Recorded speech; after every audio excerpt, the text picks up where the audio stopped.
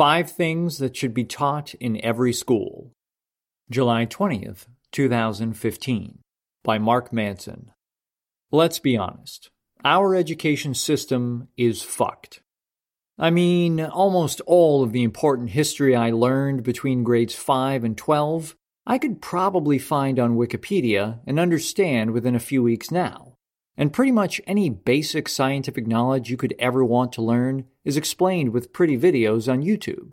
On top of that, you have the most unstable job market in almost 100 years.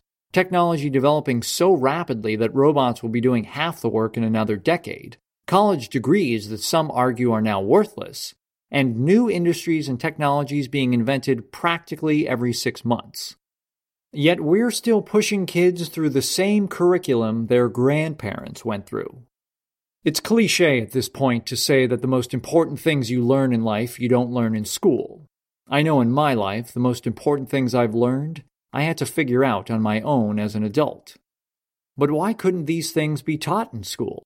I mean, if I had to spend 6 months learning about Chaucer and Renaissance painters, why couldn't I spend 6 months learning about how to save for retirement and what sexual consent was? Or why didn't anybody tell me that by the time I became an adult, a large percentage of the job market would either be performed by robots or sent overseas? Call me bitter, or maybe just an entitled millennial. But seriously, where were these classes? You know, the ones with the shit I actually needed to hear. Obviously, when I rule the world, which should be any day now, waiting to hear back from some people, we won't have these problems. I will craft a curriculum of the perfect life knowledge to impart upon the populace. And you will all thank me and give offerings of milk and honey and sexy virgins, and maybe even slaughter a goat or two in my name. Sorry, vegans. But before I get carried away fantasizing, let's get real. What are the classes we should have had to take in high school but didn't? Here are 5 off the top of my head. Number 1. Personal finance. Curriculum would include credit cards and interest rates and credit ratings and retirement accounts, and why you should start saving like $100 per week when you're 18, because by the time you're 50, you'll be like a quadruple gajillionaire. Seriously, compound interest runs the fucking planet. How did I not even hear about this until I was like 24? Why it's important. Because the average American household has over $15,000 in credit card debt. Because 36% of working Americans have nothing saved for retirement. If managing your own money was a school, the majority of the U.S. population would be riding the short bus, and failing, and dropping out entirely. This financial illiteracy is actually a really big problem. Because, see, if you have a society full of people buying a bunch of crap they can't afford, retiring with no savings, getting sick and not being able to afford healthcare, well, that screws all of us in a major way. You know, like exactly what is happening right now. Number 2. Relationships. Curriculum would include communicating your feelings without blaming or judging each other, how to spot manipulative behavior and cut it off, personal boundaries and not being a pushover, honest discussions about sexuality and how it relates or doesn't relate to love, fuck yes consent, and how the experiences of men and women differ. Basically, everything most of us learn by going through excruciating breakup after excruciating breakup. Why it's important. Because when you're in bed dying of nutsack cancer, you're not thinking about how Napoleon got overzealous in Russia, or how the Meiji Restoration totally changed the face of Asian geopolitics, or how organic compounds are conspiring to make your brain rot. You're thinking about the ones you've loved in your life and the ones you've lost. Many things make for a happy life, but few things have as much influence and impact as our relationships do. Learning how to not stumble through them like a drunken asshole, and how to exercise some conscious control of how you express your emotions in intimacy is possibly the most life-changing skill set I've ever come across. Because we're not just talking about how to get wifeyed and have sexy time. We're talking about capital R relationships, how to be a good friend, how to not treat your family like dog shit, how to deal with conflict at work, how to take responsibility for your own emotions and problems and neuroses without dragging the rest of the world down with you. As humans, we are fundamentally social animals. We don't exist in a vacuum. We can't. Our social bonds make up the fabric of our life. The question is, are yours made of smooth silk or cheap polyester? Number 3, logic and reasoning. Curriculum would include this question: true or false? If all Biffs are croons and all croons are darns, then all darns are Biffs. The answer, of course, is false. Questions like this always felt annoying on standardized tests, but our ability to think through them actually has major repercussions on our beliefs and how we lead our lives. For instance, following the same logical progression as above, but with real-world examples, Cindy creates conflict at the office. Cindy is a woman, therefore, women create conflict at the office. Or, most criminals are poor. Most poor people receive welfare. Therefore, most welfare goes to criminals. These things are false, yet you see them reported in the media as fact, debated by leaders as if they're valid arguments, and become the foundation of many people's biases and prejudices. Just the other day, I saw possibly the stupidest article I've seen in months. It tried to argue that sexual objectification of women is wrong, while sexual objectification of men is fine. Why? Because men aren't raped as often as women are. That's like Swiss cheese territory of logical holes and fallacies. Why it's important. The point is, we're making these logical fallacies all the time, and often in subtle ways that go unnoticed by us, and often regarding important decisions and beliefs that have life or death consequences. They creep up in political campaigns. X is good at making money. Governments need to make money. Therefore, X will be good at government. Civil rights issues, moral and ethical decisions. Bob lies to me, therefore I should be able to lie to Bob. Dealing with personal conflicts, and so on.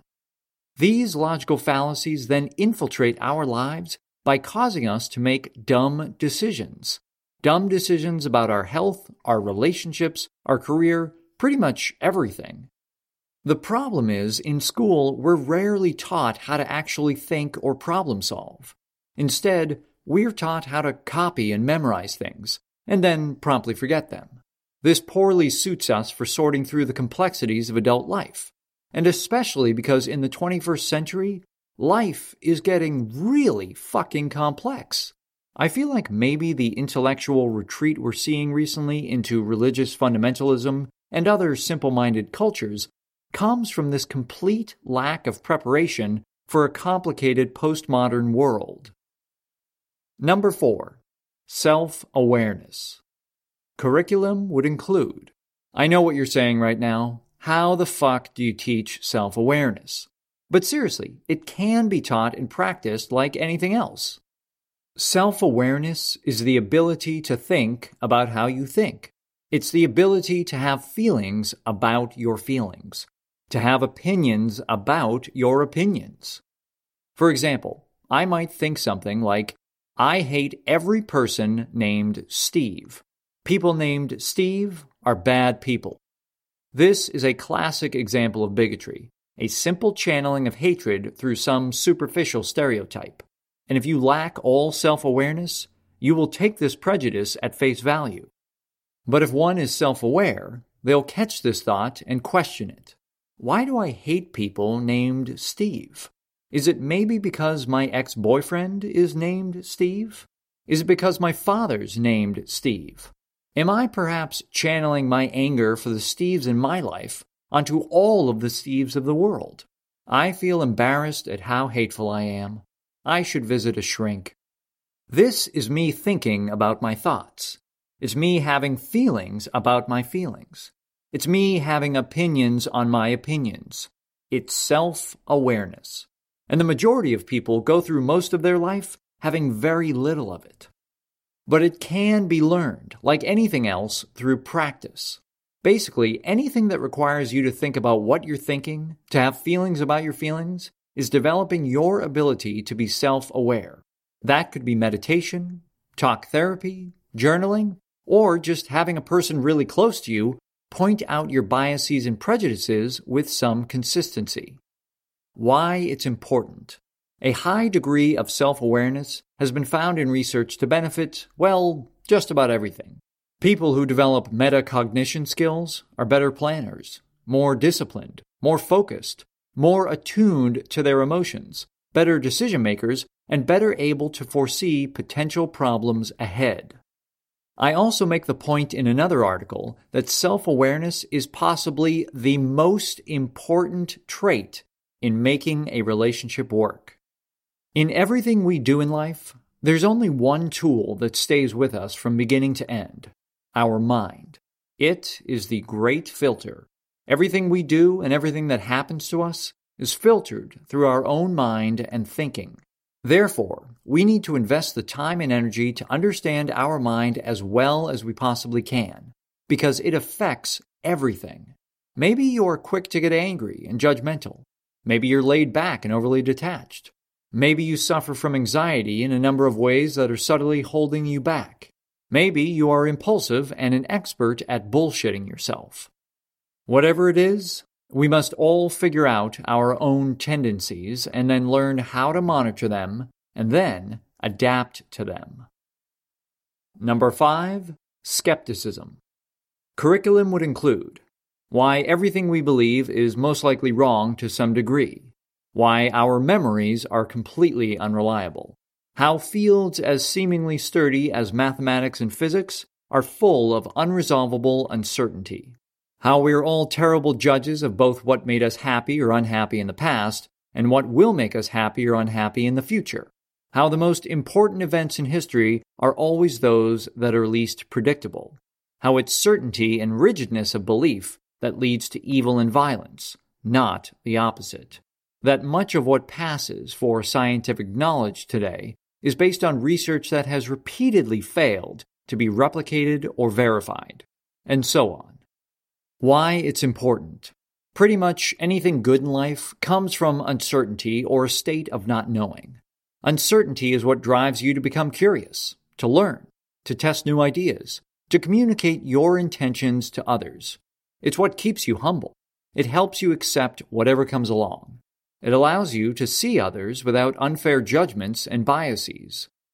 Pretty much anything bad in life comes from certainty. Complacency, arrogance, bigotry, and unfair prejudice. People don't get together and form religious cults and then drink cyanide-laced Kool-Aid because they're uncertain about something. They do it because they're certain. Governments don't starve and murder millions of their own citizens because of uncertainty. They do it because of certainty. People don't fall into deep depression, obsessively stalk their ex, or shoot up a school because they're uncertain about themselves.